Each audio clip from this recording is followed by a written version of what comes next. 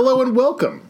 This is Dr. Stuart Tully for History 327, and today we're going to be talking about Truman and Eisenhower. This isn't really the first of the lectures. I'm recording it first, but I believe there's going to be another one about the Cold War, kind of talk about Gettysburg, which hopefully you have listened to, and also kind of an overview to the class. But this is where we're really getting into content. We're going to be talking about Harry Truman and Eisenhower, two of the presidents, early on in the late 40s, early 50s, two of the presidents, and they're about as different as two individuals can be.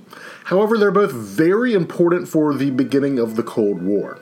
Their personalities, their way that they were presidents, really impacts the way the Cold War is talked about, and just kind of the general attitude behind it. So with that said, if you haven't done it already, why don't you click on that PowerPoint that goes along with this, and we're going to get started talking about these individuals. So there you go, Truman, Eisenhower, go over one slide. Mild about Harry. Harry Truman, he's a very unlikely person to become president. When you look at the list of presidents, people who seem destined to become president, you have quite a lot of them. You have people like, of course, George Washington seems destined to become president. Eisenhower actually seems destined to become president. Other individuals like that, who it just seems that, they've been working on this very hard, very long, and now the presidency is the culmination of their political lives. Harry Truman is not one of these individuals. Harry Truman, he comes from small-town Missouri. He has virtually no expectations placed upon him. To call his upbringing lackluster would be generous, and that is nothing against his upbringing, just in comparison to the types of individuals who get very involved in politics. He is not one of them. He is the son of a farmer. He is the son of the farmer from small-town Missouri, kind of, farming town a couple hours outside of Kansas City, Missouri. Like I said, he's never really too successful at anything. He isn't very successful before World War I. World War I comes around. He actually tries to get an appointment at West Point. He tries to go to West Point. However, his eyesight is too bad. His eyesight is too bad. He does not have the eyesight to get into West Point. So when World War I comes around, there's a draft, and they're able to let some things slide, especially once it's a little bit later in the war. He works as an artillerist. He's in the artillery in World War I. He gets a very low rank. He's not like an upper-level officer by any stretch of the imagination. By all accounts, he's a fine soldier, but not a very exemplary soldier. He is, in fact, that's something that people say a lot about Harry Truman before he becomes really president, is that he's adequate. He's not bad. He's not bad. He's not a bad individual by any stretch of the imagination, but he's certainly not a overachiever. After the war, he returns back. He returns back to Missouri, goes to Kansas City, and he opens up a haberdashery. Now, haberdashery is one of those $5 words you might hear here or there.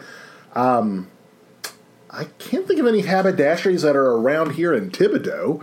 There used to be one in Baton Rouge. I don't think that it's there anymore. I'm sure there's a couple in New Orleans just because of the type of clientele. But a haberdashery is a upscale men's clothing store. It's an upscale men's clothing store. Actually, the term haberdasher originally meant a hat maker, one who makes hats. But by this time, it really means just an upscale clothing store. It fails. It fails, and it fails hard. It leaves him very deep in debt. In fact, his debt remains with him until about a year before he becomes president. I should also mention he is one of our poorest presidents, if not our poorest president. This actually becomes an issue after he retires from being president. Did he retire from being president? After he's no longer president. He desperately needs money. Like, he tries to write a book to get some money. Ultimately, they open up a pension for him. And he isn't going to take it except Herbert Hoover, who was still around. Herbert Hoover actually lives until the 1960s. Herbert Hoover is a multimillionaire several times over. He's like, look, I'll take the pension too, just to save Harry Truman the embarrassment of having a presidential pension, which presidents still get to this day. If you're ex-president of the United States, you get a pension. Not a huge pension by any stretch of the imagination, but he gets one. He's also one of our very few presidents not to have a college degree, particularly later on. Some of our early presidents don't have college degrees because there's really no college. College is very much a rich man's thing. We're talking like your Andrew Jacksons and stuff. But by this time, by the modern era, college is seen as very much as a mandatory thing to become president. I want to say he is our last president not to have a college degree. He's very much unlike the rest of the other presidents in that he does not have a very affluent background at all. Very nice guy, very decent guy by any stretch of the imagination. They say he always has the common touch. He's a very good speaker, very not good speaker, but relating with people. He's not a great orator. He's not a great speech maker, but he's somebody who's very good at relating to people, talking to people, getting to know them. Now, how does this individual, who's a nice guy, how does he go so high? Well, if you go over one slide, you're going to see Tom Pendergrast. Tom Pendergrast is the boss of Kansas City. He is the political boss of Kansas City. He is the political machinery boss of Kansas City. He is an Irish Catholic. Remember this time, Catholics aren't really going up for the presidency too much. They're still seen as kind of iffy individuals. Tom Pendergrast, he is the Irish Catholic boss, and also Irish. I mean, good God, there's all sorts of stereotypes about Irish people during this time period. I am Irish. Well, I'm not like from Ireland, but a lot of my family ancestry is Irish, so it wasn't like I came over the boat recently. So Pendergrast is pretty much, he is Harry Truman's benefactor. He is the guy who pretty much takes Harry Truman under his wing. Pretty much, I don't want to say he buys himself a politician in Harry Truman, but I'm not going to not say that, because it becomes very evident, particularly once he becomes a senator, that he's doing a lot of things for Pendergrast's benefit. Now, I do need to mention this about Harry Truman, an interesting little tidbit, a little fact.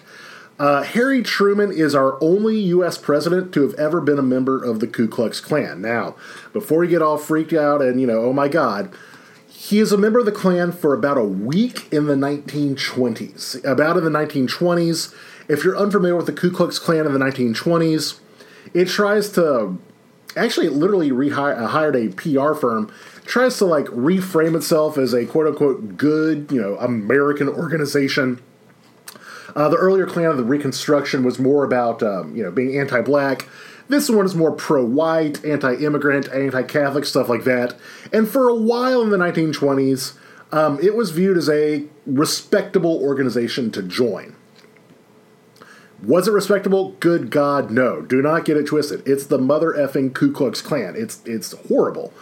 But he joins for about a week. He does leave the Klan, though, after about a week.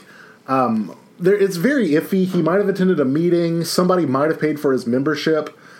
He's never a long-term member of the Klan by any stretch, nor is he, particularly racist. As we're going to see, once we get into his presidency, he kind of bucks the expectation of Southern Democrats. But the main reason why Truman leaves the Klan very quickly is that he discovers that they are anti-Jewish. They are anti-Jewish in this time, still are. The original Klan of Reconstruction really didn't care about Jews. There weren't too many Jews to hate on. However, now, thanks to immigration, there are more Jews. Anti-Semitism is becoming more common in the United States. And Tom Pendergrast's business partner is a man by the name of Jacobson, which is a fairly Jewish last name. Jacobson is Jewish. Once again, he's one of Harry Truman's political benefactors. And so that's why Harry Truman is only a member of the Klan for a very short time. We're going to talk about that in a second. It becomes kind of important. If you give her one slide, though, thanks to Pendergrast, he is able to rise up very quickly in the political ranks.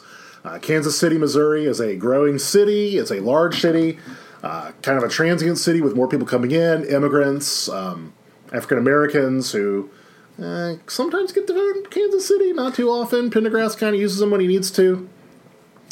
But however, it's really thanks to Pendergrast that Harry Truman rises through the ranks so quickly, despite being somebody who's not your conventional politician. In 1932, he becomes a director for the New Deal in Missouri. All right, the New Deal, the great program, the New Deal, great in terms of immense. I don't mean good or not good. I play these things kind of straight down the middle, but very large program. The New Deal, very popular program, particularly with Democrats. He becomes the director of the New Deal in Missouri. He becomes connected to Roosevelt in name only. I don't think Roosevelt knows who he is.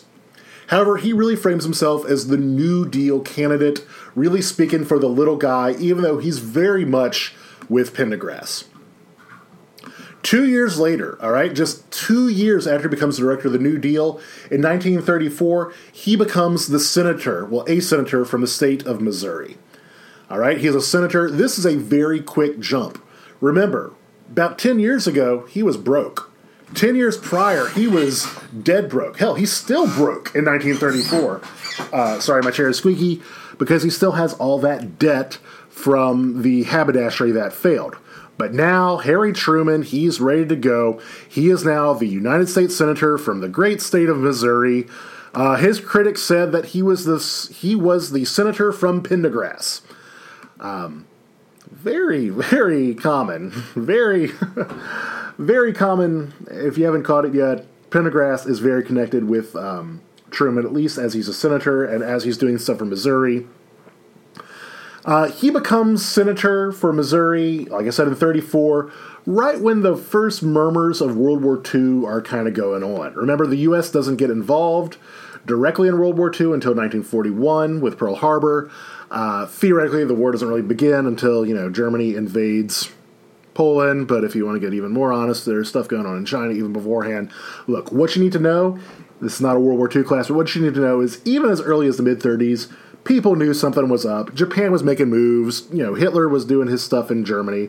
They know things are kind of coming.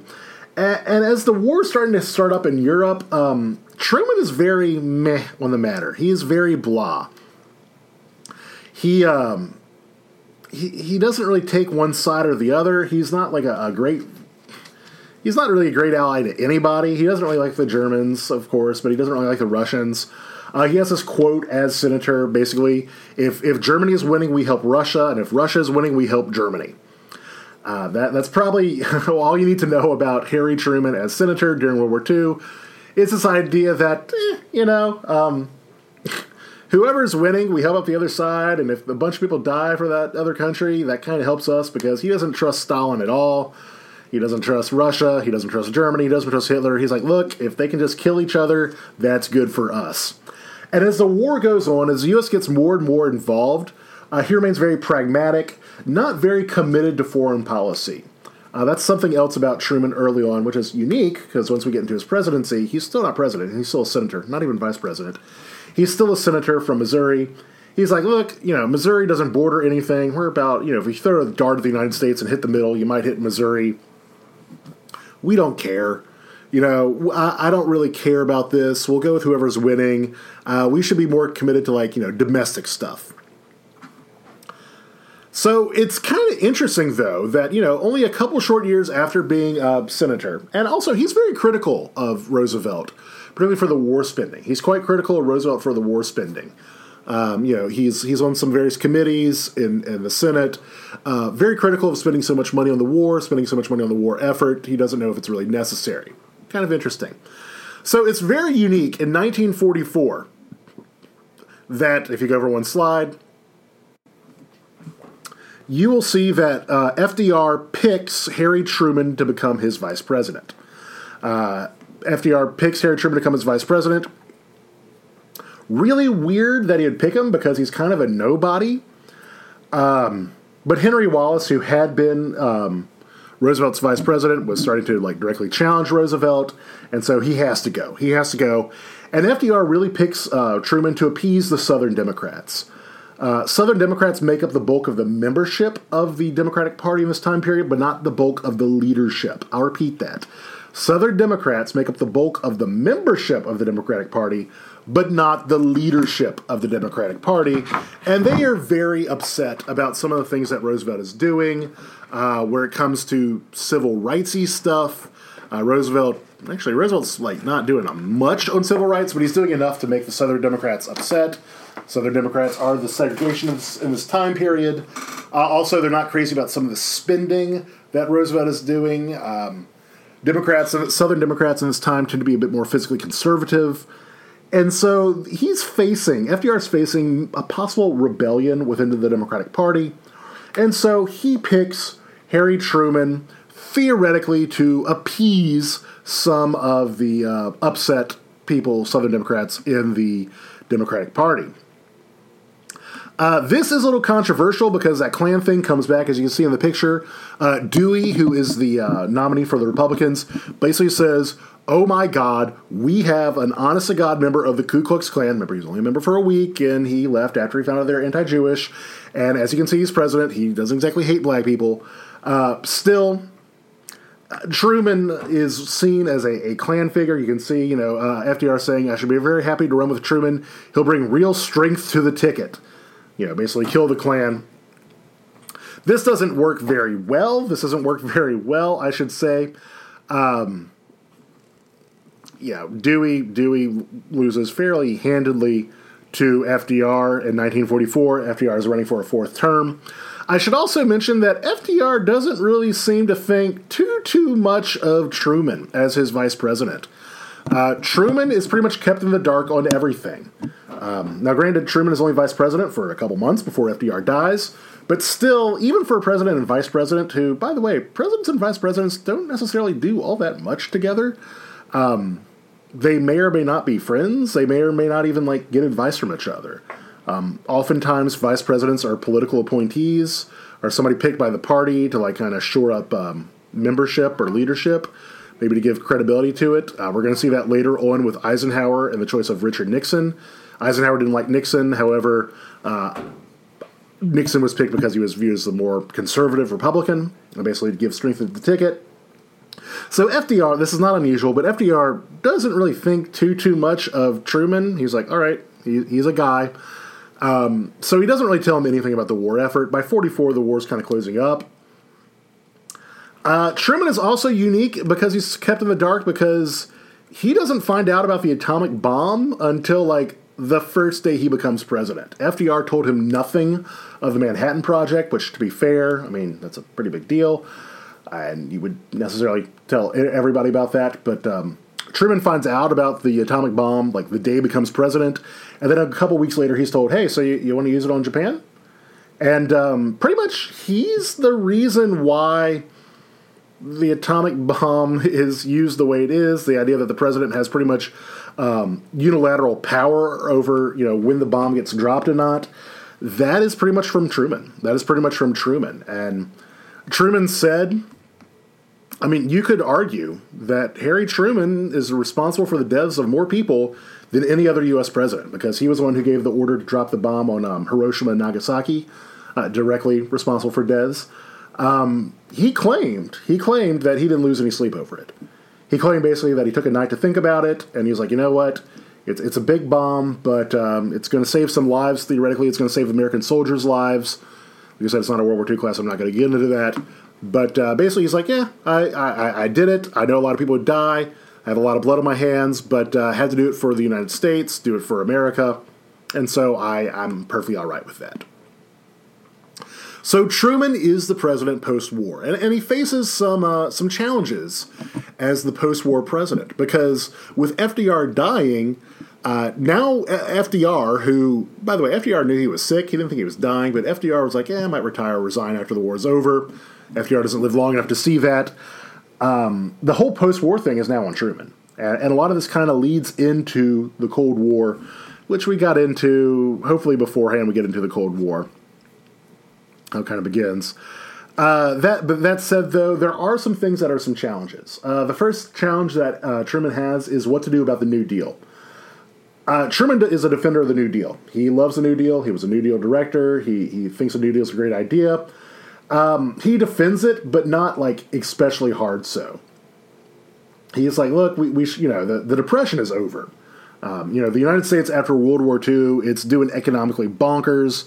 Manufacturing is running at full capacity. That's doing great. We're going to talk about manufacturing a little bit more next class or next lecture.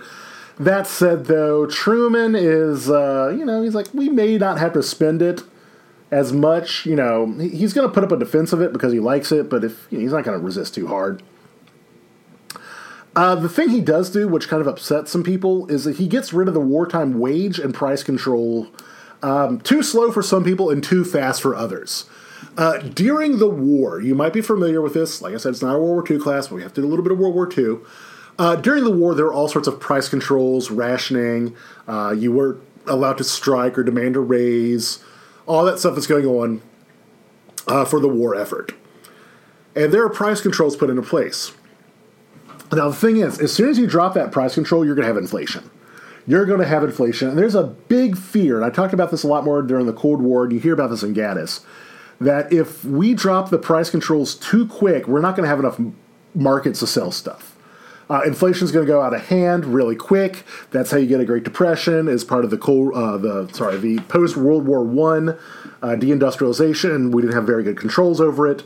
That's why we had all the manufacturing. We had too much stuff. Production was too high. We didn't have enough spending. And plus, the main issue is if we get rid of these price controls, we're going to have inflation, and it's going to be really bad. So he gets rid of it, and he kind of Goldilockses it, which really upsets people. Some people think it's too slow. Some other people think it's too fast. Same thing with reorganizing the military. You can't have war numbers post-war. There's no purpose. The military is way too big. You don't need that many people being drafted. You don't have to train that many people. We're not at war, so you don't need to be building all these tanks and airplanes and stuff like that. Let them go back to making cars and grocery carts and whatever the hell else these companies are making. So that but we don't want to get rid of them too quick. And I mean that is an issue, particularly with soldiers. You hear stories of soldiers who they have to remain deployed for a year after the atomic bomb is dropped, even though we're not at war. They're like, can't I go home? That messes with morale because soldiers are like, what the hell am I doing? There's no war going on. I'm just peeling potatoes and washing Jeeps for no reason. The other issue is strikes and labor issues. There are a lot of strikes and labor issues. Strikes were banned during the war. You couldn't ask for a raise during the war because there was a war going on. Everything was needed for the war effort. And so, most workers accepted it. They're like, hey, all right, we can't ask for a raise. We can't go on strike because the war's going on. But once the war's over, let's get that money. Let's get our bag. That happens very quickly. Very quickly, once the labor controls are eased, you have a lot of strikes, a lot of labor issues, a lot of people demanding more money. Of course, there's the demilitarization with soldiers no longer being soldiers. They want to go back to their jobs that African Americans and women were having now, and so there's a bit of a kerfuffle about that. You also have a lot of riots on military bases of soldiers demanding to be sent home. We talked about this earlier. Demilitarization, you can't do it too quick. It might mess up the economy, might mess up society. But soldiers don't want to be stuck on military bases if there's no war going on. Especially those that were domestic. I think that was the more frustrating one. It's one thing if you're overseas and you're like, okay, look, we got to keep an eye out on the Japanese or the Germans, make sure they don't do anything sneaky. But let's say you live in Louisiana and you're in San Diego for a year for no reason. Well, actually, San Diego's nice. Okay, you might like being in San Diego, but it's not home. You know what I mean? It's not home. It's not, where your wife might be or your girlfriend or your parents or, oh, God forbid, your children. That might be a bigger one, too. I'm a new father here. I can't imagine somebody keeping me away from my son for seemingly no reason. So I could get, being a bit riotous about that. In 1947, the Taft-Hartley Act was passed. Reverses a lot of the government's New Deal positions on labor. Right? There's a lot of things the New Deal did with labor that got rid of this. A lot of labor's people don't like it.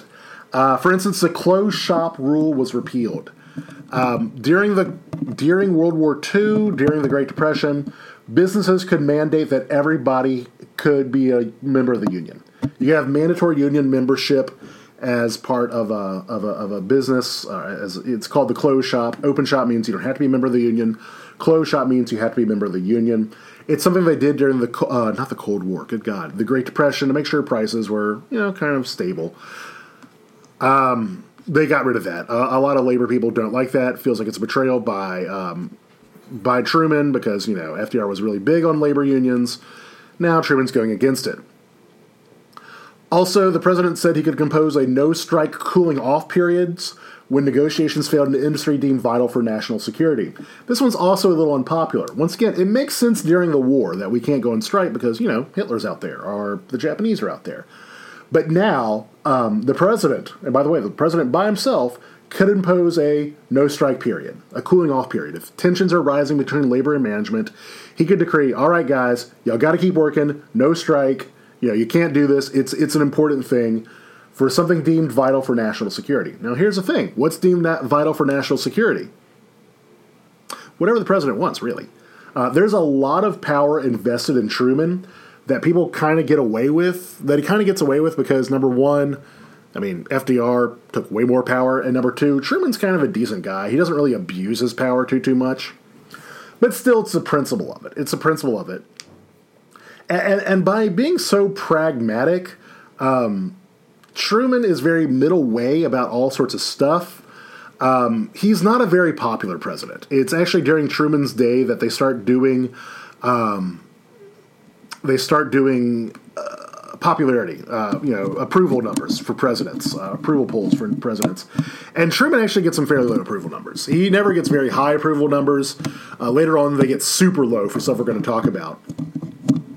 But he's very middle way on most issues. Which can be good. It can be good to be a pragmatist. In fact, I recommend being a pragmatist. But when you're going too slow for some people and too fast for other people, nobody's happy with you. It might be the best way to do it, but nobody's happy with you. And he is deeply unpopular by 1946. So even 1 year into being president, he is deeply unpopular. It's about to get worse. It's about to get a lot worse. I should also mention about Truman, he does things. I should mention him about civil rights because I kind of alluded to it. I don't think I'm going to get into it directly. Truman desegregates the armed forces. He basically says it's stupid. We shouldn't do this. It costs way too much money to maintain, a black military base and a white military base. Why don't we just have one military base? Also does things like desegregate Washington, D.C., things like that. Actually, no, Eisenhower does that. But still, he is a bit more pragmatic about civil rights. He's not actively hating African Americans. He doesn't do enough to make the civil rightsy people happy, but he also pisses off the Southern segregationists. So it's another evidence of Truman being a middle way guy. All right, I know we are very long on one slide of Truman as a Klansman, which had nothing really to do with what I was talking about, but go over one slide. Sounding the alarm, guys, sounding the alarm. This is kind of early Cold War stuff. In this picture, you're going to see Winston Churchill and Harry Truman. There's Harry Truman right there sitting, kind of laughing. Churchill was actually voted out of office. He was no longer Prime Minister of England in the summer of 1945. Just as the war ends, he is kicked out. He is voted out. Basically, he had become unpopular. Even though everybody liked him during the war, he had become unpopular. Pretty much the definition of a wartime Prime Minister. He's still hailed as a hero by most Americans. Most Americans still like Churchill. He's still viewed as, heroic. He's our guy during the World War II. He gives all these fun speeches. So, he's always good for a good quip, smoke a cigar, drink some brandy. Why not? Let's have Winston Churchill come over. And he gives a speech in Fulton, Missouri. All right? He decides to give a speech in Fulton, Missouri. And boy, what a speech it is. Now, let's talk about what Truman is with the Allies. We talked about Truman domestically. Let's talk about him within foreign affairs. Truman did not endear himself at all with the Allies, particularly Russia. But even Britain's not too happy with him. He cancels Lend-Lease almost immediately after Japan surrendered. That's with Britain. Britain, basically, Lend-Lease was whenever the United States was giving supplies and money to Britain because of the war. because their manufacturing facilities have been devastated by, like, the Blitz and the fact that they just fought a war for several years. Basically, as soon as Japan surrenders, Truman's like, all right, cool, y'all don't get any more money. He's like, we're done with this. The war's over. Y'all don't need us no more, so do your own thing. Do whatever you got to do. Britain doesn't like this very much. They feel that they need more support to help rebuild. They're like, can you help us out for a couple more years maybe as we, like, get our infrastructure back going? The factories we do have were destroyed by, like, the Germans, so why don't you, just get a little bit more supplies? Truman's like, nope, y'all are out. He also has very testy relations with Stalin. Stalin never likes Truman. That's Stalin thinks he's like a farm boy that Truman could, that he can bully. He thinks that Truman's like this yokel that he can basically, like, bully. He's like, look, I'm Joseph Stalin. I've probably killed more people than anybody except maybe Truman, but I don't know. I'm Joseph Stalin. I kill a lot of people.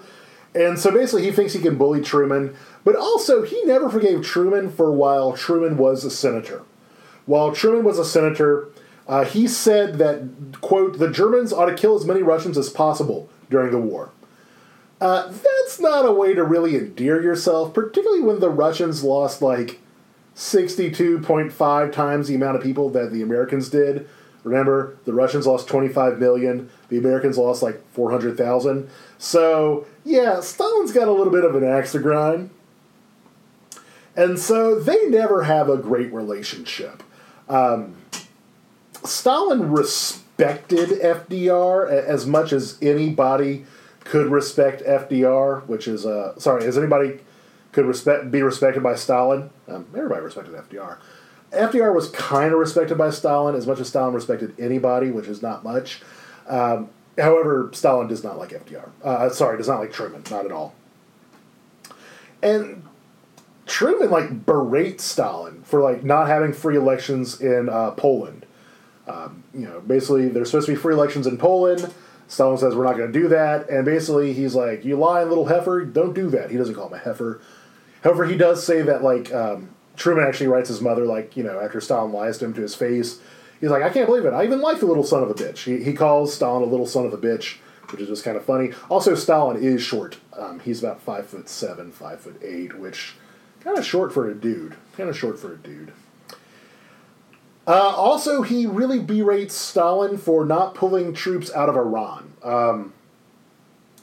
Basically, Iran had been occupied by all three allies during the war to prevent the Germans from getting the oil fields. They were all supposed to pull out 6 months later. Russia needs oil bad because, I don't know if you know this, but, like, Russia was a wasteland after World War II. And so Russia needs the resources. Russia's oil fields, such as they have, they're not, accessible. And so now Stalin's like, we want these sweet, sweet oil fields. Truman's like, you got to pull out. We don't want you to do that. It's a very testy situation. We'll talk more about Iran later when we get into the proper Cold War and some of the early steps. But just know Iran had been occupied by all three allies. Britain pulls out because they pull out of everywhere. They get rid of all their colonies because we're like, that was me making a fart sound, not me actually farting. We don't care. We're just going to leave because we got to rebuild our own country. America's like, we're kind of done, bailing out everybody else too. Let's focus on our own country.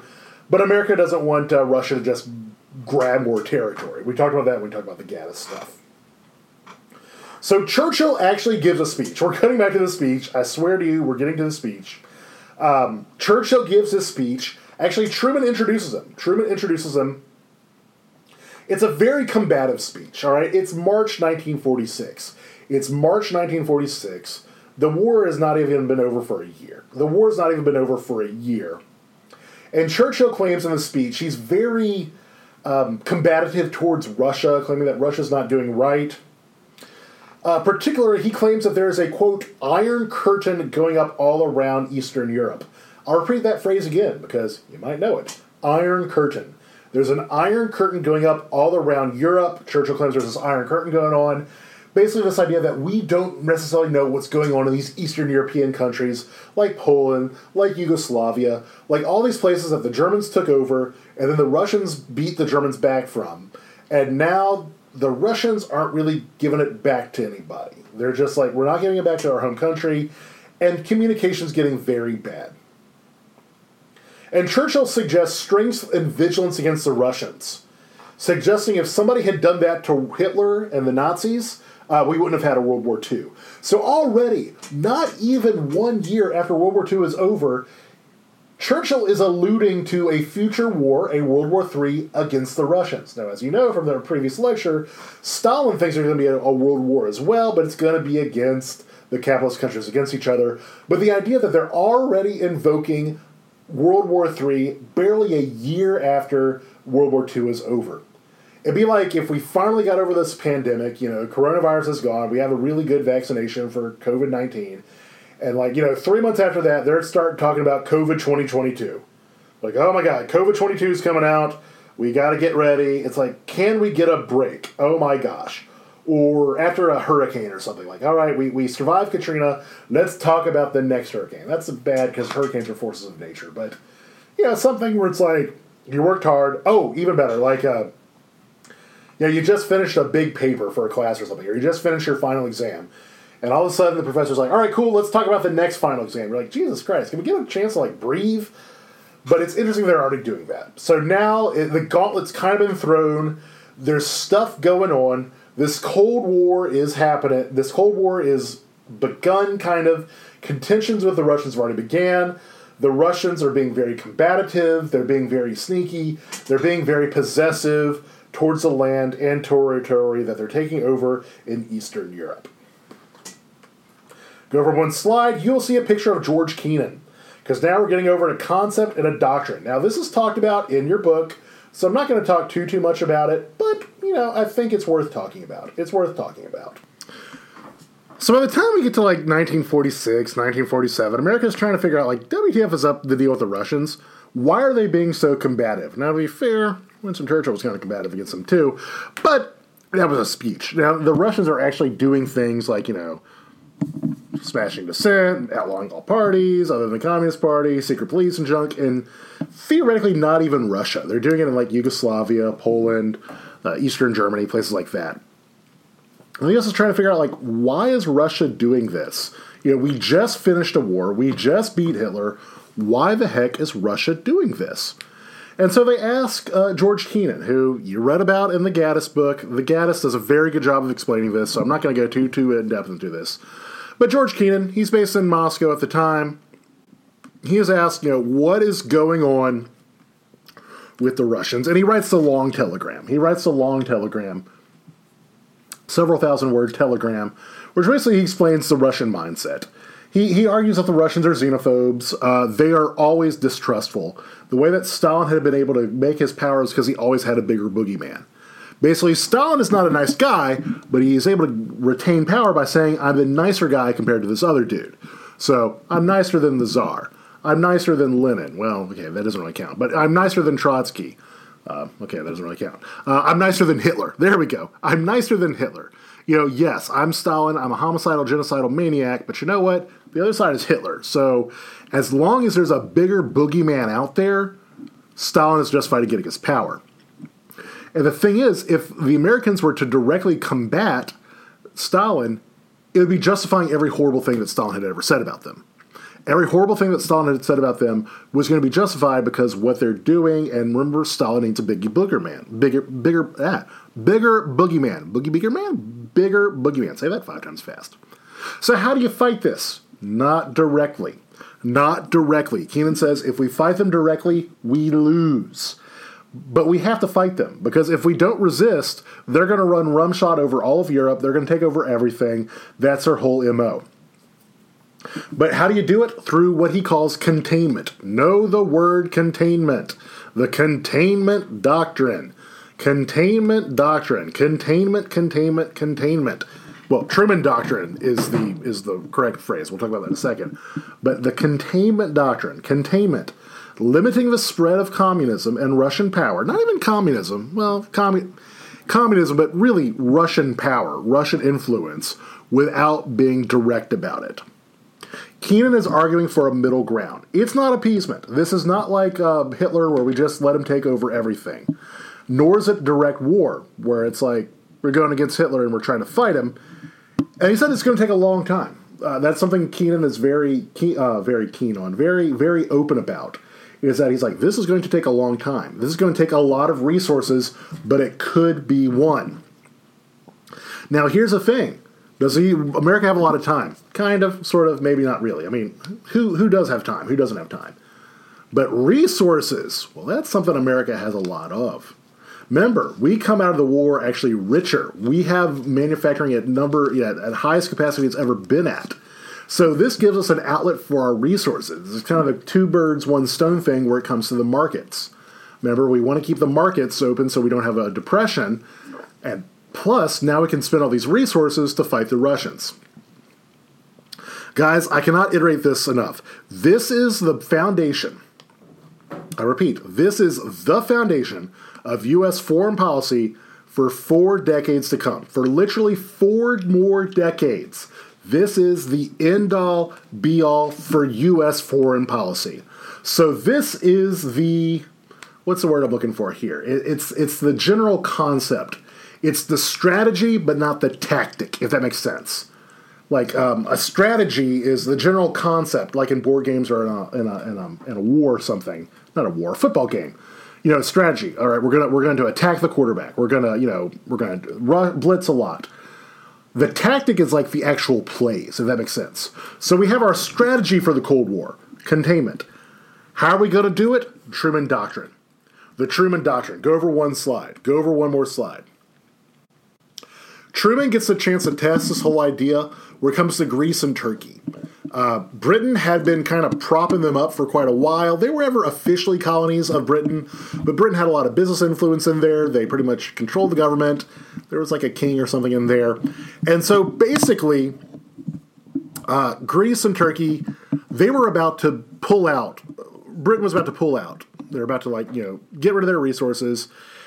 And it's almost certain that these territories are going to go communist. It is almost certain that unless there is resources, unless there is money to support the loyalists of this time period in Greece, there's going to be a communist insurgency and they are going to fall. Problem is, Turkey is Asia Minor, technically Europe, technically not really Europe, but Greece is solidly in Europe. If Greece falls, domino theory is what happens, they're afraid of. Domino theory. The idea that if one country falls, another country falls, another country falls, another country falls. If Greece falls, then Italy falls, and Spain falls, and Portugal falls, then maybe France falls, and England falls, and all of a sudden we're saluting a red flag. So, Britain's like, look, we're pulling out, America. You got about a month. It'll almost certainly go communist. Unless y'all start supporting them. Now, Truman thinks it's a great idea. The problem is, in American government, president has a lot of power, but one power he does not have and he will never have, well, I will never say never, but the founders are pretty clear they don't want the president to have this, is the power of the purse. The president can't do anything directly with money in the federal government. Anything with money has to go through Congress. And so Truman thinks it's a great idea. We should spend some money, a lot of money, about $400 million. For about $400 million. Now, he goes up to Congress and is like, hey, can we do this? Can I have $400 million? And Congress is like, look, we think it's a decent idea. The problem is our constituents. We understand the importance of $400 million going to make sure Greece and Turkey don't fall. Problem is, John Q. Citizen may not understand that. John Q. Citizen is like, why are we spending so much money? It's not a war. We're not getting territory over it. It's not like we have a huge Greek or Turkish population in the United States. Why are we doing this? So Congress tells him, look, we're okay with it, but we're going to get the backlash. You need to convince the American people. If you can convince our constituents that spending about $500 million on these two countries is a good idea, we got it. And so basically, Truman goes on TV and gives a speech. A lot of speeches going on here. A lot of speeches in the early Cold War. Where basically Truman scares the living crippity crap out of the United States. He scares the crippity crap out of them, being like, hey, if we don't support Greece and Turkey, if we don't give them money, we're all going commie. We're all going communist. And this becomes known as the Truman Doctrine. The Truman Doctrine. All right? Because this actually works. Basically, they get $400 million, and Greece and Turkey do not go communist. So the Truman Doctrine defined, there's all sorts of definitions, but here's my working definition, all right? Basically, the Truman Doctrine says, if you are resisting the Soviets, we will support you, period. No price tag. You don't have to give us anything back. You can ask for as much as you want. As much as you want, you will get it as long as you resist the Russians. Now, could this lead to bad things? Yes. Do critics even at the time say, hey, we might be propping up horrible people who are like horrible dictators doing horrible things to their country, but they claim they're anti-communist? Yes, they are afraid of this even this early. Does that happen? Yes, we prop up a lot of horrible people because they claim to be anti-communist. And are they even really anti-communist? That's debatable. Some of them are, some of them aren't. Likewise, could these countries be playing Russia off and the U.S. off of each other? Good Lord, yes they do. They do it all the time. So, yeah. But still, this is the major tactic for the Cold War. The strategy is containment. The tactic is containment, as Truman Doctrine. Pay money. Pay money, no price tag attached. There are some major issues like we got into. So this works pretty well for Greece and Turkey. Go over one slide. But what about the rest of Europe?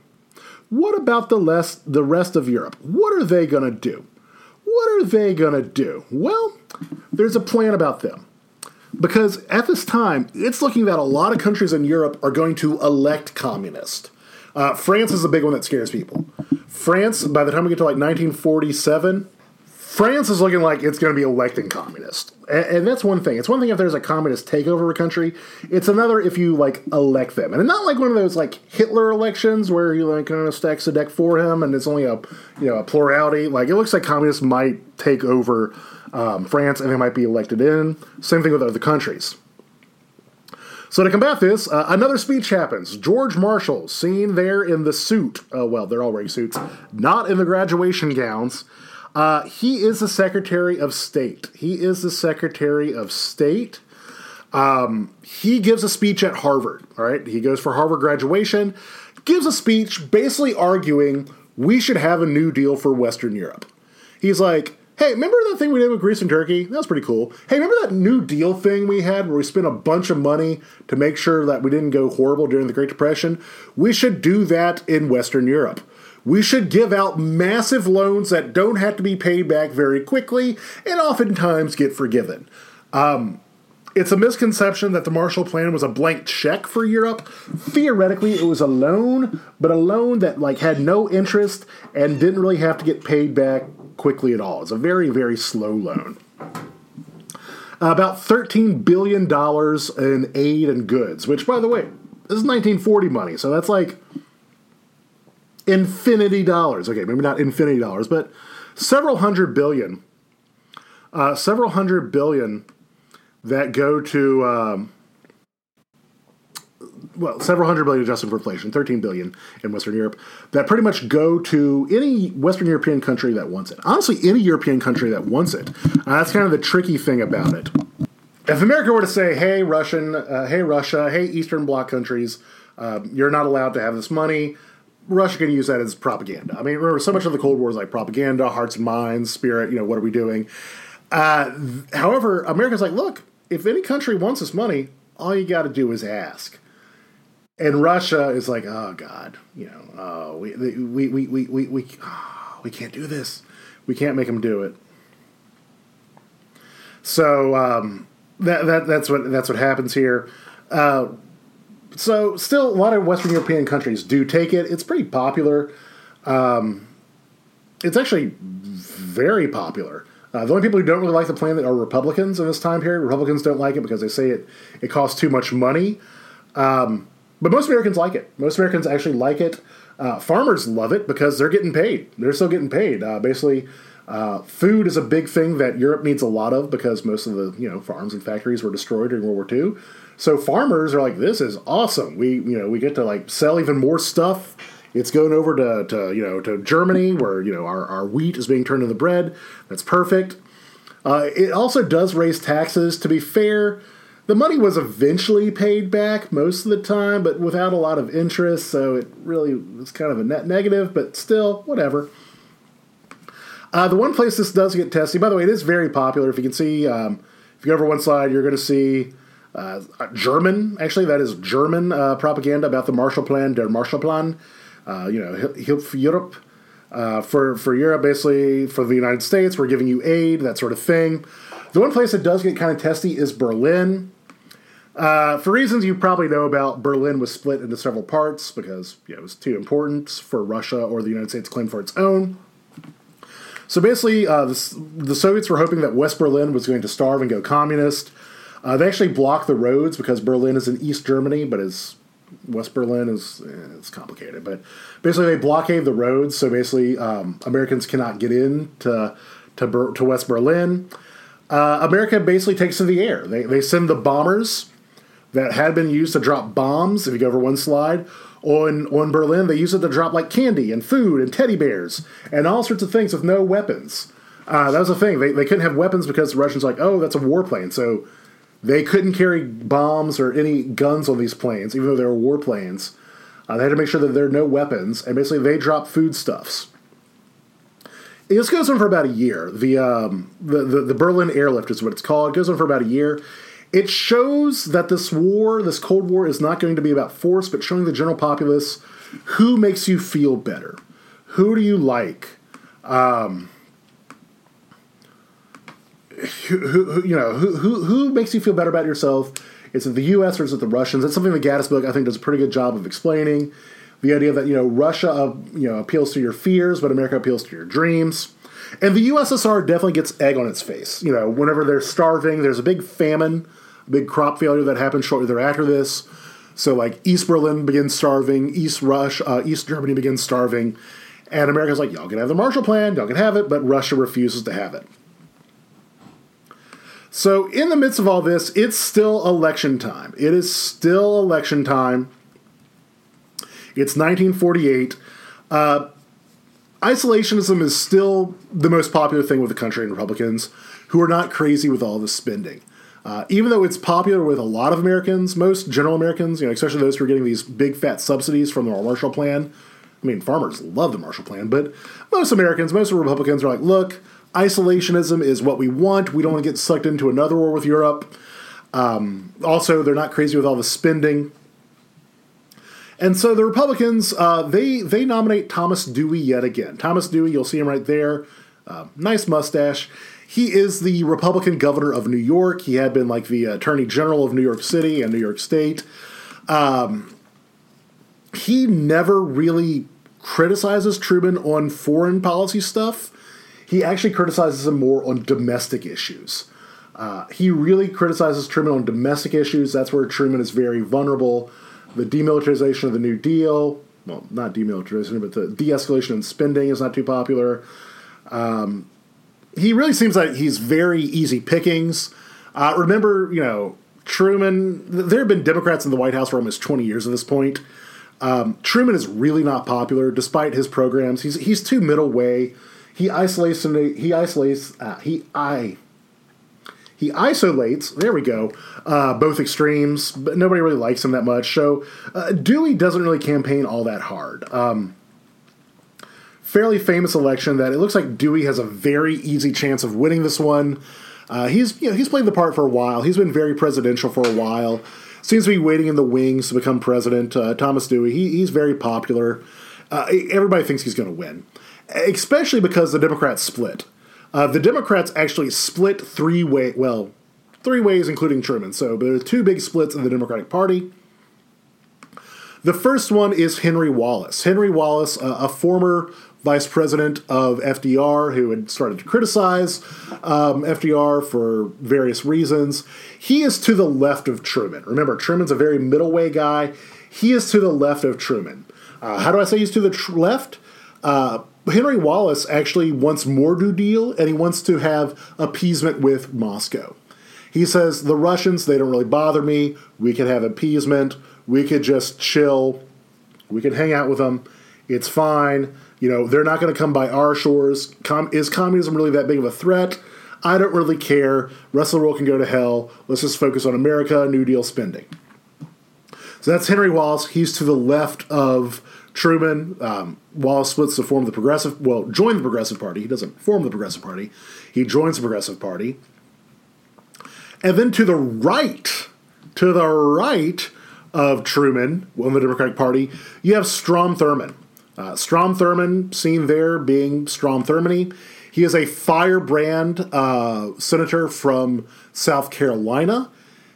He eventually is in his hundreds as a senator, like, well within your lifetimes. Like, well, in the 2000s. In the 2000s. He might have died shortly after you were born. But Strom Thurmond was a senator from South Carolina for forever. He becomes known whenever he does the longest filibuster in Senate history, resisting the Civil Rights Act, a Civil Rights Act that Truman is trying to do. He resists it. He basically puts on a filibuster that goes on for like ever.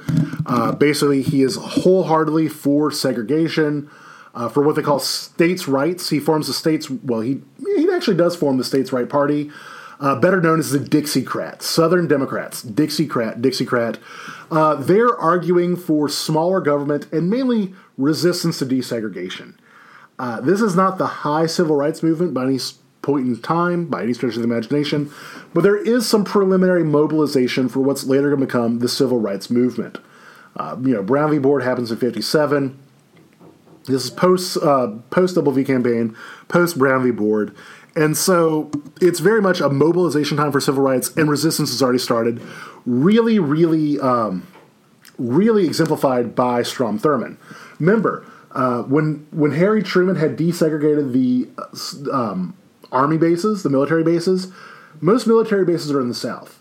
And so basically you're having an enforced desegregation place in the South, which by and large had enforced segregation. Truman is incredibly not popular. His own party is split, three ways. So you have Truman in the middle, you have Wallace on the left, you have Strom Thurmond on the right. Dewey is not even campaigning. He is campaigning. He's not campaigning that hard. Everybody thinks Dewey's going to win. He goes to bed on election night thinking that he's won. Apparently, at some point in the night, somebody comes to tell him the election results, and his bodyguard is like, sorry, Mr. President is sleeping.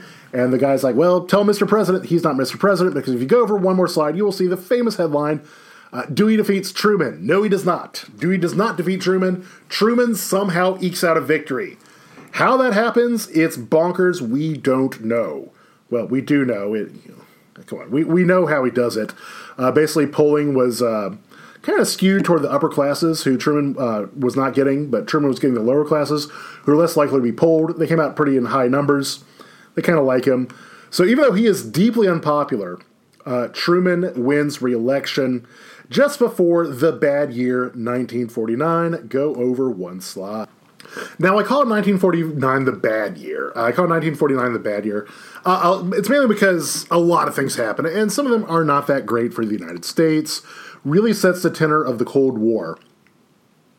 The first thing that happens in 1949, which may or may not be bad, depending on your perspective, is that the United States joins NATO. They join NATO. It's the first time the United States had joined a peacetime military alliance. This had never happened before. The United States had historically been strongly against isolationism. But NATO, the North Atlantic Treaty Organization, or if you do it under the NATO alphabet, November Alpha Tango Oscar, that's a joke, just know the North Atlantic Treaty Organization. NATO was a peacetime military alliance where basically said an attack on one member was considered an attack on all members. And it basically signaled to Europe that the United States would continue to support it against Russian aggression. The idea being that if any country in NATO was attacked by Russia, it would be considered an attack at all. And so now, you know what? It's time for for Russia to be resisted against. Now, in response to this, Russia begins what's known as the Warsaw Pact, which is kind of like the coalition of the Russian-controlled countries. By this time, we're getting to the Soviet Union, and you start to have more satellite states. Basically, these countries like Yugoslavia, East Germany, etc., that they're not Russia, but they're dominated by the Soviet Union. Now, this was actually opposed by some Republicans for various reasons, particularly the isolation reason. Also, they said it was going to cost too much money, theoretically speaking. NATO said that all countries should spend 2% of their GDP on membership fees, military spending. That's been an issue in the past couple of years. However, this is passed despite some resistance by Republicans, mainly because nobody can look weak towards the Russians. You know, if you were to say, like, oh, no, we shouldn't do this. Oh, so you like Russia now. Oh, no. It seems like political suicide. That's really not the bad thing. The bad things that happen, well, the first thing that happens, China happens. China had actually been having a civil war since before World War II. Before World War II, China had been having a civil war. Both sides actually put their issues aside because the Japanese occupied them. So you have a war going on in China before the World War II. It's a civil war. Japan occupies them. Both sides kind of like, all right, we're going to stop fighting for a little bit so we can fight Japan. But once Japan's out of it, they're having a big fight going on. The two sides, who actually are pictured together because they once knew each other, you got, for the Chinese nationalists, you have Chiang Kai-shek. Before this time, China had an emperor. However, the emperor had been deposed, so you have this new Chinese leadership led by Chiang Kai-shek. Chiang Kai-shek was the U.S.'s ally throughout all World War II, longtime ally. Culturally, he wasn't necessarily in line with a lot of the rest of China. He is a Christian. Most Chinese people are not Christian. If they're anything, they might be, traditional Chinese beliefs, maybe some Buddhism thrown in there, but not too many Chinese are Christian. He is Christian. His wife, Madame Chiang Kai-shek, I think she might be American, but if she's not American, she's definitely Western educated. So you have you have him leading them. He's been a strong guy for China throughout World War II. However, he is unpopular, but he is anti-communist, which is one of the reasons why the U.S. supports him. Now, the U.S. does not support him too hard against Mao Zedong. Mao Zedong, seen on the right, Chairman Mao, you might know him as later. Mao Zedong is a communist. He is a communist, head of the Chinese Communist Party. He has no love for the West. I should iterate that. He has no love for the West. Yes, he understands that the U.S., was China's ally, helped kick the Japanese out.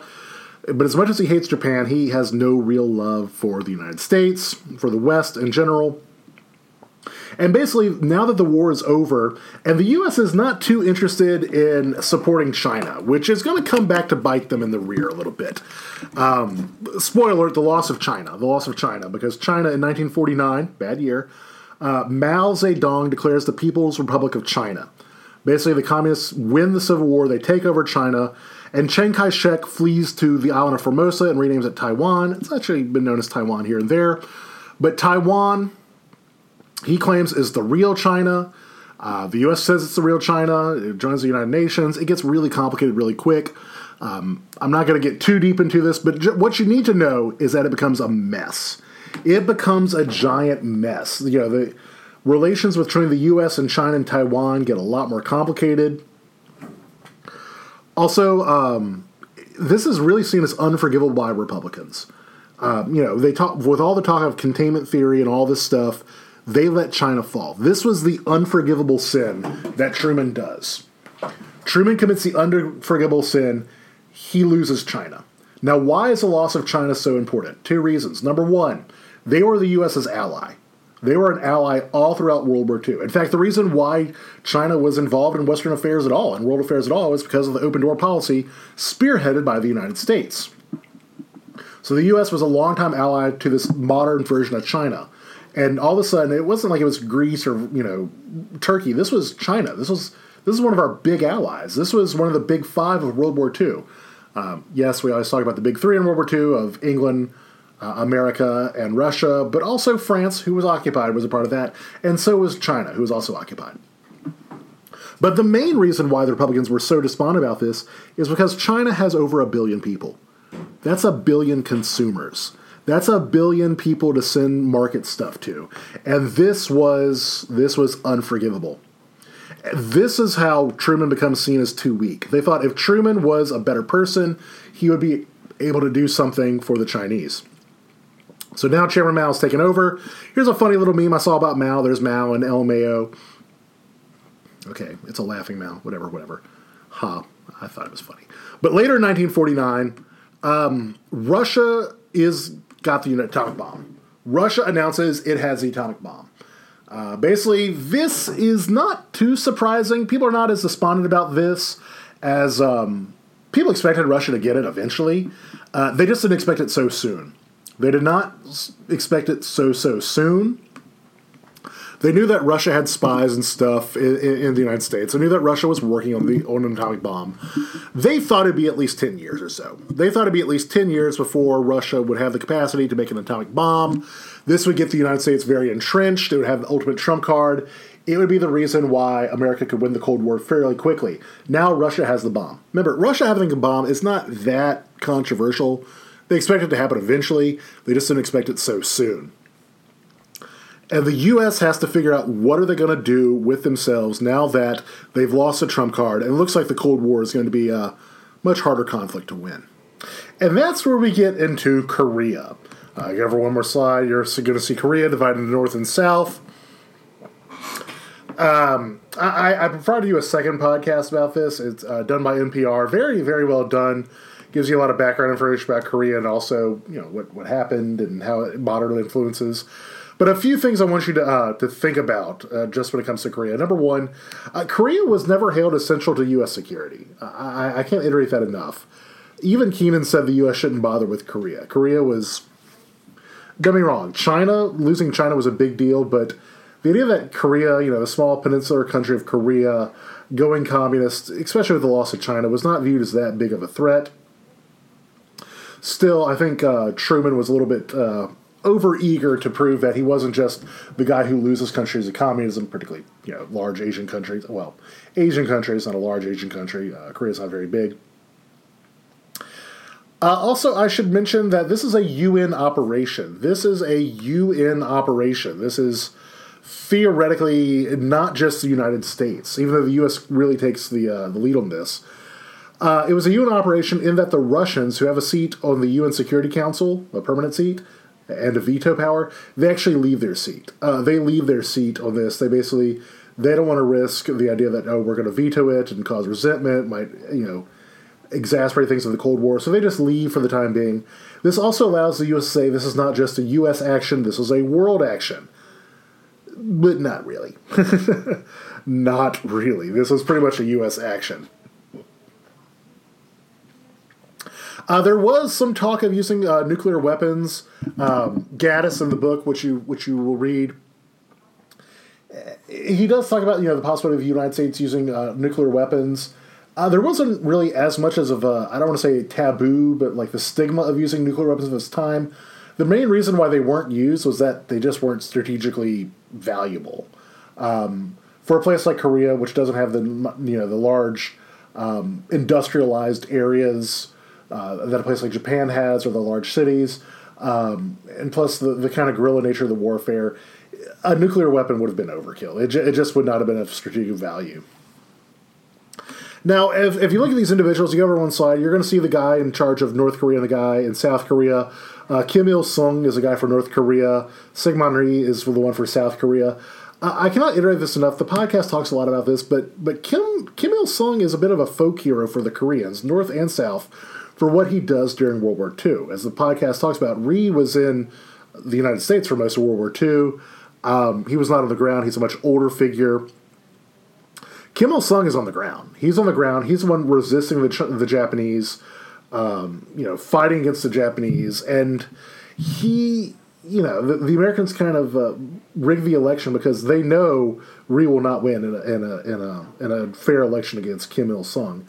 Now, if the name Kim Il-sung sounds familiar, that's right. His grandson, Kim Jong-un, is now now head of North Korea. Kim Jong-il was his son, who is it, and his grandson, Kim Jong-un, is the one who is now in charge of it. So Kim Il-sung, the Kim family, very, very, very influential family, and pretty much Korea now, North Korea at least, is a bit of a dictatorship with absolute rule. Now, when the Chinese get involved in this, so you're going to hear more about this podcast, so I'm not going to spoil anything for you. Plus, Gaddis talks about it. The Chinese getting involved was a bit of a surprise. A bit of a surprise whenever the Chinese get involved. The Chinese start sending in soldiers in. That was a bit of a surprise. The main thing that really gets into this is the contention between Truman and MacArthur. Truman and MacArthur have a lot of contention. Mainly, MacArthur feels handcuffed by Truman.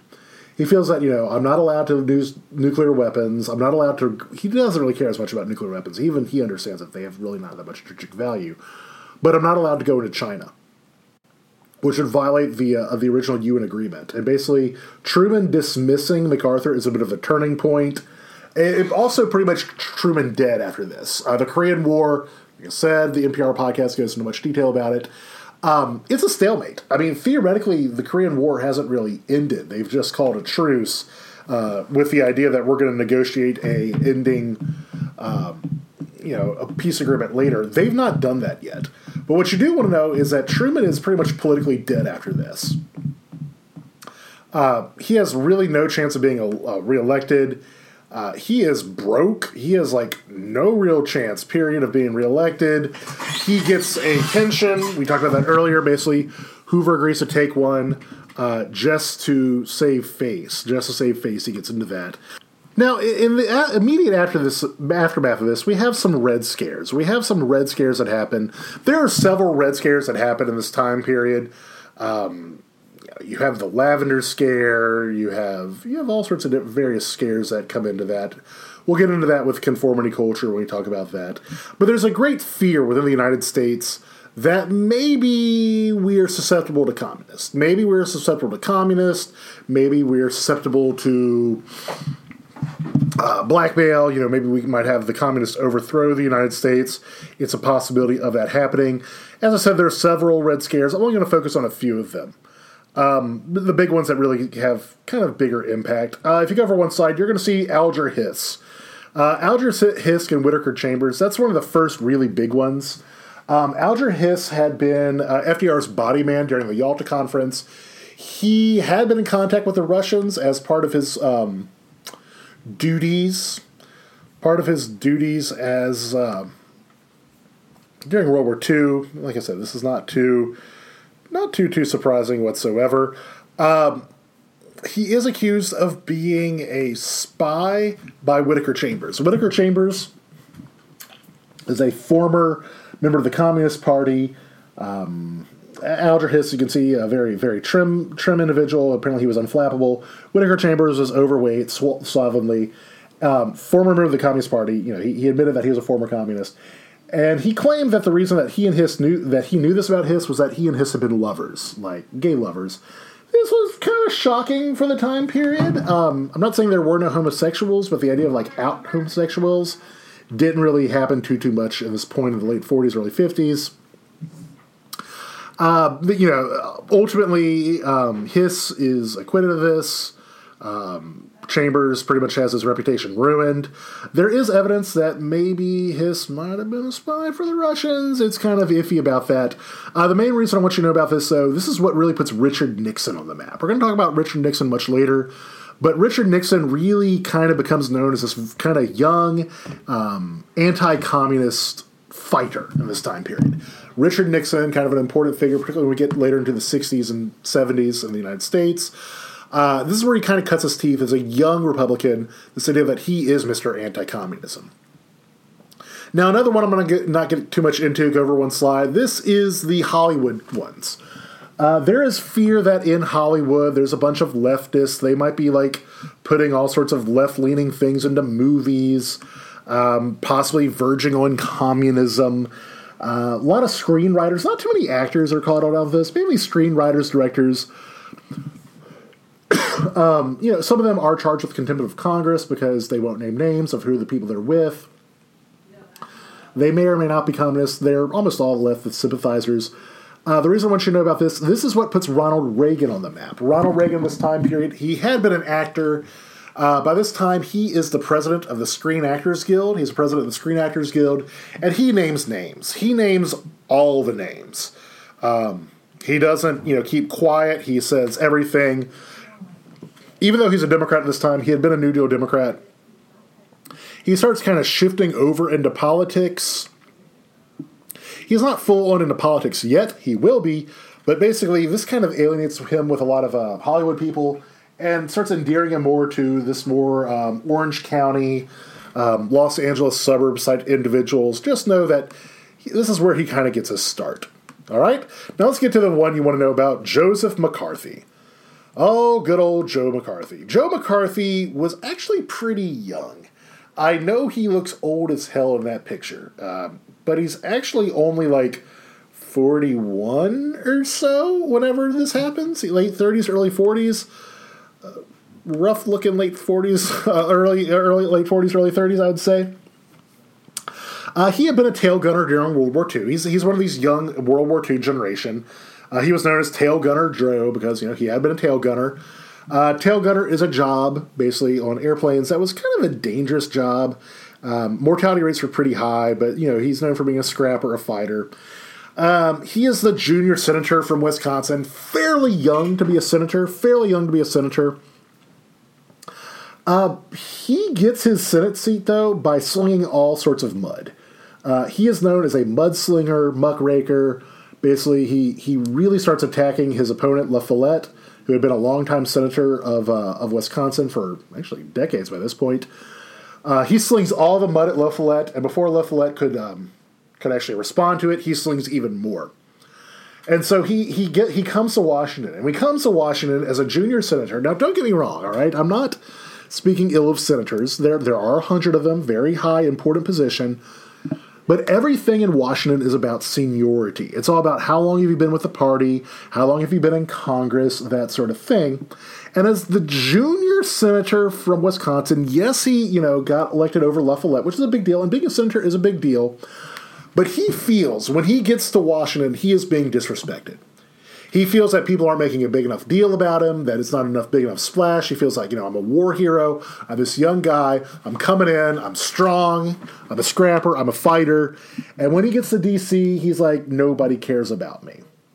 He feels like he's not getting the respect he deserves. He's like, look, I defeated a longtime senator. And pretty much everybody in the party, everybody in the country, everybody, not in the country because they don't really know who he is, they're like, we don't care, whatever. So because he feels disrespected, he decides to throw a live bomb into the fray. Because in February of 1950, he is giving a speech at the most unlikely of venues to make a major political announcement. He is making a speech to the the Republican Women's Club of Wheeling, West Virginia, on Abraham Lincoln's birthday. Abraham Lincoln had been a Republican. He's kind of viewed as the prototypical Republican of this time period. Abraham Lincoln's birthday was viewed as a holiday for Republicans, a big fundraising day, kind of a day to, energize your base using the modern day language.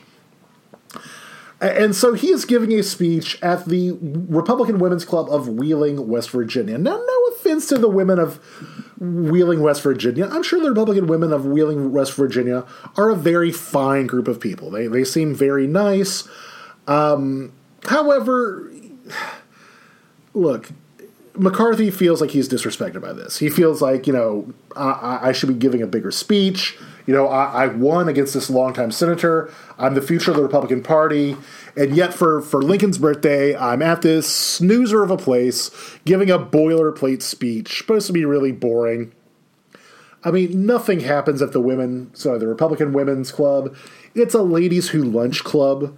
I mean, if you look at the members of this in this time period, it's back when they referred to women by their husbands' names. Like, it's Miss John Smith and Miss, Chad Jones or whatever. So it's like I said, there's this is a very hoity-toity ladies who lunch. They invite public officials to come in to give snoozer speeches. This is supposed to be pretty boilerplate. Now, during this speech, he makes a crazy announcement. And because this is so low stakes of the speech, we don't have many, transcripts of this. This was not recorded. The details that come out of this is a lot of hearsay, a lot of, the old rumor mill or playing telephone when you're a kid. It kind of grows with the telling. But during this speech, which is supposed to be the most boring of speeches, hooray for Republicans, Abraham Lincoln, he announces, hey, communists have infiltrated the federal government. That's a live bomb. to say in front of the wonderful ladies of Wheeling, West Virginia, yo, we got communists all up in the federal government, and also I have a list of them. He claims that I have a list of card-carrying members of the Communist Party, not just secret communists, but card-carrying members of the Communist Party working in the State Department. The State Department, the one that deals with foreign affairs, the one that deals with diplomacy and things like that.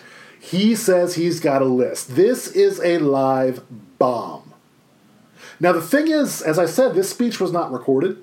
There is no transcript. So the actual details are pretty sparse. What we do know is he gave a speech. He might have claimed 57 people. He might have claimed 206. Every time MacArthur seems to talk, the number grows and grows. Now, the numbers don't matter. The accuracy doesn't matter because the impact was made. All of a sudden, Joseph McCarthy is at the top of the political world. All of a sudden, all that attention and pomp and circumstance he felt like he hadn't got for being elected as a senator, he's now getting. He is now like the most in-demand person in all of D.C. He starts attacking everybody. He starts attacking everybody. That kind of scrappiness comes in. He attacks everyone. Mainly, he calls, quote, liberals and, quote, egg-haired elitist, end quote. He says that basically they're the ones that are ruining this country, this kind of anti-intellectualism, anti-liberalism. But he also really starts attacking the more moderate members of the Republican Party. He says the more moderate members of the Republican Party are the reason why all these people have been able to infiltrate the government. We're not being vigilant. Now, this is a very common rhetoric device. This is a very common thing in politics.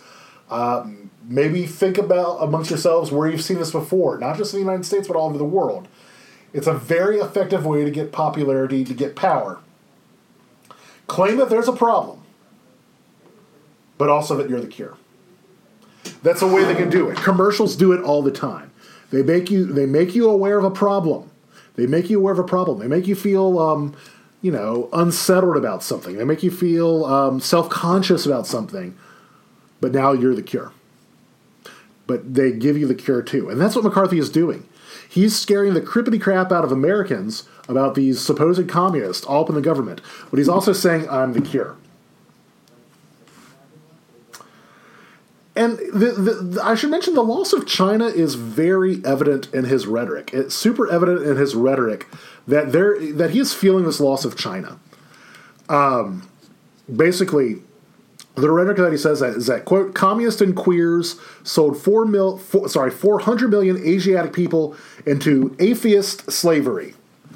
Okay, a lot going on there. First of all, it was not 400 million, it was closer to a billion, but he claims that the reason that the Asiatic peoples are in atheist slavery, not surgery, that's weird, slavery, is because of the communists and queers. I should mention the Lavender Scare. The Lavender Scare also comes in this time period.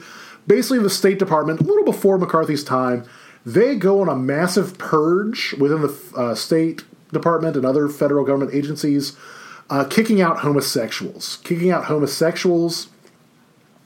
The fear is that homosexuals might be susceptible to blackmail because they have a secret life. And basically, they start interrogating a lot of people within the State Department, finding out if they're gay. If they are gay, they lose their job. You either get outed as a homosexual, which is like social suicide, family suicide, societal suicide in this time period, or you get fired and lose your pension. A lot of gay people lose their jobs in this time period. The Lavender Scare, I wish I had more time to talk about it, but this lecture's gone on long enough, so let's kind of hurry it on. This hearing comes up, though, because apparently he says, you know what, I need to start having congressional hearings. This is one of the first things televised on television. TV is coming about in this time period. And by the way, a lot of Americans believe him. They felt that he was doing the country a service. About 80% of the country believed him. And 45% that believed that he was a hero. And so for a time in the 50s, Eisenhower is what hits him. McCarthy is really, really powerful, really kind of the embodiment of all politics in the United States, leading these witch hunts. You've probably read The Crucible in high school or whatever. I don't need to get into that. So what ultimately ends him? What ends him? Well, a couple things. The first one is when he starts going up against the army. When he starts going up against the army, you can see, if you go over one slide, him and basically some of these hearings. I love the dude on the left. The dude on the left is my favorite person. He's like, oh, Jesus Christ, what is this guy saying? He goes up against the army. He starts claiming maybe Eisenhower has some issues. Maybe Eisenhower has communist sympathies. This is pretty much suicide because Eisenhower didn't respond. Eisenhower said pretty much, I refuse to get into a pissing contest with a skunk, end quote. I just love that. The idea is like, you know what? I'm not even going to honor that with a response. La Follette was trying to respond, but he was too slow because McCarthy kept attacking him. Eisenhower's like, look, I'm freaking Eisenhower. I'm freaking Dwight D. Eisenhower. You're going to question if I fight communism? You're going to question my toughness? I'm the guy that, like, did D-Day. I'm Mr. World War II, so yeah. There's another time where basically MacArthur on television is grilling this young man. I believe he was a JAG officer in the Army who had been a part of a leftist society back in college. And basically, it's not even communist, just like a labor organization. And basically somebody else at the hearing is like, McCarthy, have you no sense of decency, sir? Like, you've ruined this kid's life. Why are you doing this? Have you no sense of decency?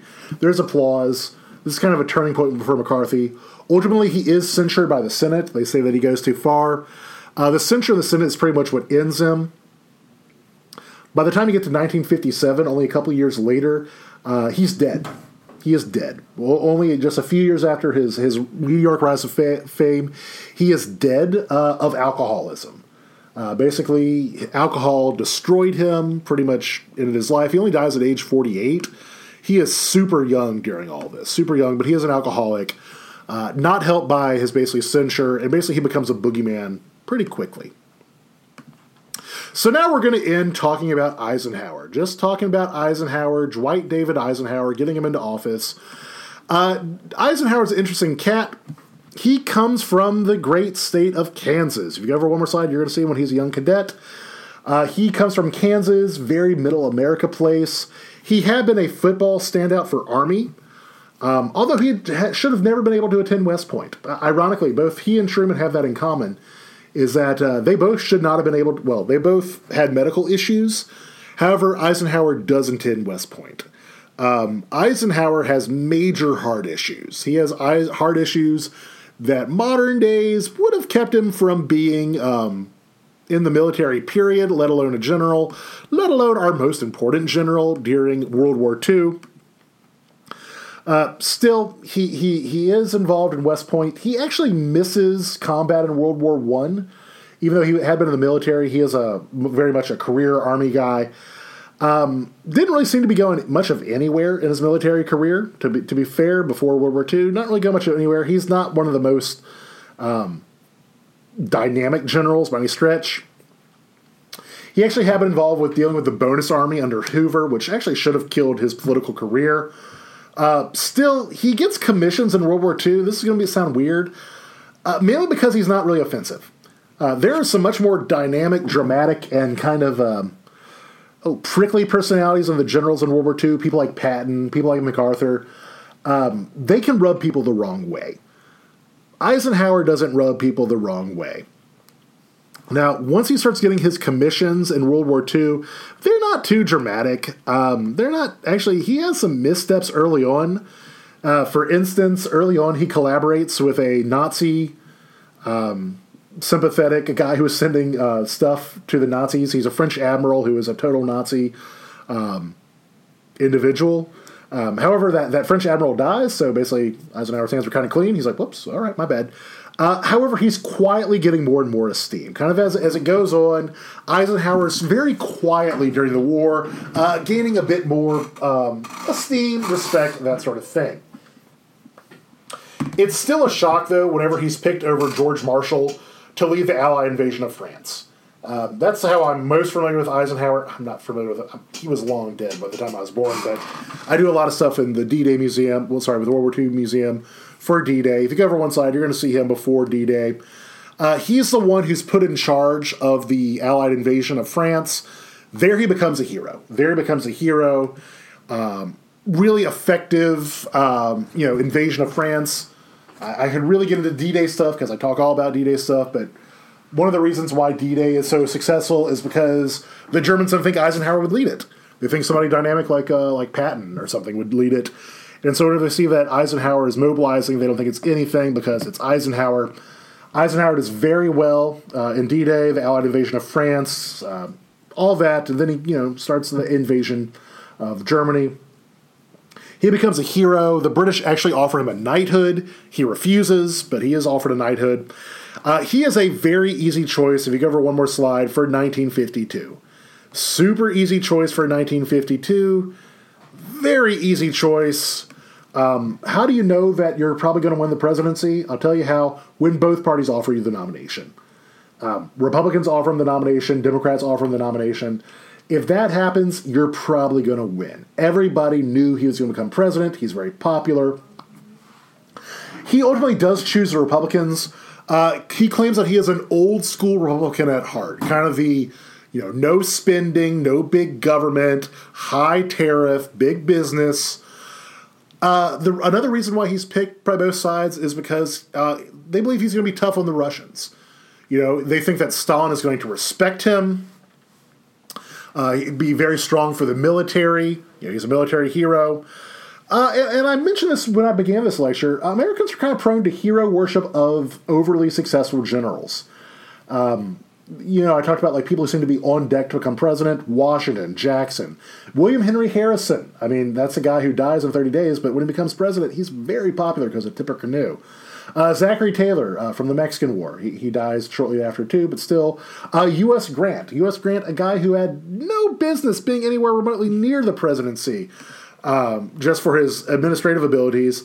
He becomes president because of the Civil War. Pretty common. Even the southern states vote for him. Not in huge numbers, but some southern states vote for him. The Democrats do run somebody, but you don't really need to know about him. It's not too important. He seems to be the anti-communist guy and somebody that even Stalin would respect. If you look right there, you're going to see who they add to the ticket to basically balance out the ticket so it's not too moderate, so basically conservatives and super Republicans don't feel upset. They add young Richard Nixon. Richard Nixon is now Vice President of the United States. Very easy election for Eisenhower. Eisenhower gets some of the biggest popular vote and electoral college numbers that ever happen. Like I said, he seems to be the ultimate anti-communist. Nixon is also Mr. Anti-Communism. Somebody that Stalin would respect, somebody that he could speak strong to Stalin to. In fact, Stalin does Eisenhower a bit of a favor and dies about a month after Eisenhower enters office. So that's so much the better. Now, if we go over one slide, the last thing we're going to talk about, I swear this is the last thing we're going to talk about. I know this is kind of long, but it's probably 2 in 1, but you're going to get it. Basically, Eisenhower is comfortable using the CIA. Truman never liked covert ops. Truman always wanted to do things on the up and up. He was like, we need to get the UN to do this before we come to Korea. I'm not comfortable doing wet work. I'm not comfortable with sneaky things. Go in front of the American people to do this. Truman never trusted the CIA. He never trusted like spy stuff and co-op ops. He thought it was un-American. Eisenhower never really had a problem with it. He worked with the OSS, which was the predecessor to the CIA, all throughout World War II. All throughout World War II, the predecessor to the CIA was doing spy stuff, the OSS, and Eisenhower worked with him. He was like, these guys are awesome. Wet work is great. Spies are wonderful, as much as we want. And he's really okay with the CIA doing stuff to really influence the Cold War. If you go over one slide, we're going to talk about the biggest success, very briefly, of Eisenhower's early days and with the CIA, and that's in Iran. All right? In Iran. Iran, the last time we talked about it was basically Russia was in there trying to occupy it because they needed the oil. They eventually do leave, but still there's chance that the Russians might come back because they want the oil. So basically, Eisenhower wants somebody installed as a leader of Iran who doesn't like the Russians and is going to be a U.S. ally. He does. He installs the guy on the right, the Shah of Iran. The Shah, he's got a longer name. You don't need to know the longer name. Just Shah. S-H-A-H. Iran becomes a pretty big issue in the Cold War, and nowadays. This is a very complex story. But basically there's a prime minister of Iran who wanted the U.S. out. They wanted the U.S. out. They wanted the U.S. to get out of their affairs. He wasn't whole hog on the Russians coming in immediately, but he had some Russian sympathies. This prime minister was not a communist, but he was, okay with the Russians over the U.S. So basically, the CIA makes this prime minister go away. They don't kill him.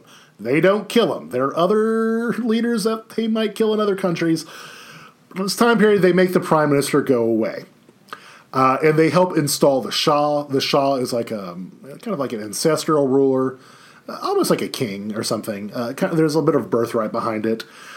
Basically, in gratitude to this, in order to get this exchanged, the Shah of Iran, he cuts the Americans into the Anglo-Iranian Oil Company, which is an oil company that had been set up by the British.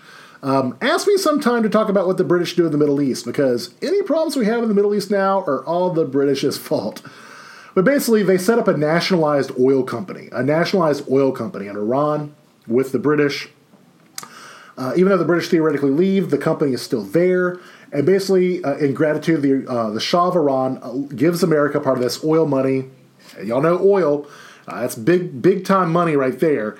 And so the U.S. is into this. Now, what's interesting about this, the thing I want you to think about, is just how cheap this is.